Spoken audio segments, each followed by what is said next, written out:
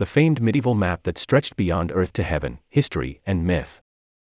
Thought to have been created around 1300 CE, the Hereford Mappa Mundi is the largest surviving complete map of the medieval world. Named for Hereford Cathedral, where the map is housed today, the extraordinary document offers insight into the minds of Christian Europeans in the Middle Ages, revealing the extent to which their understanding of the world was shaped by stories from the Bible and the classics.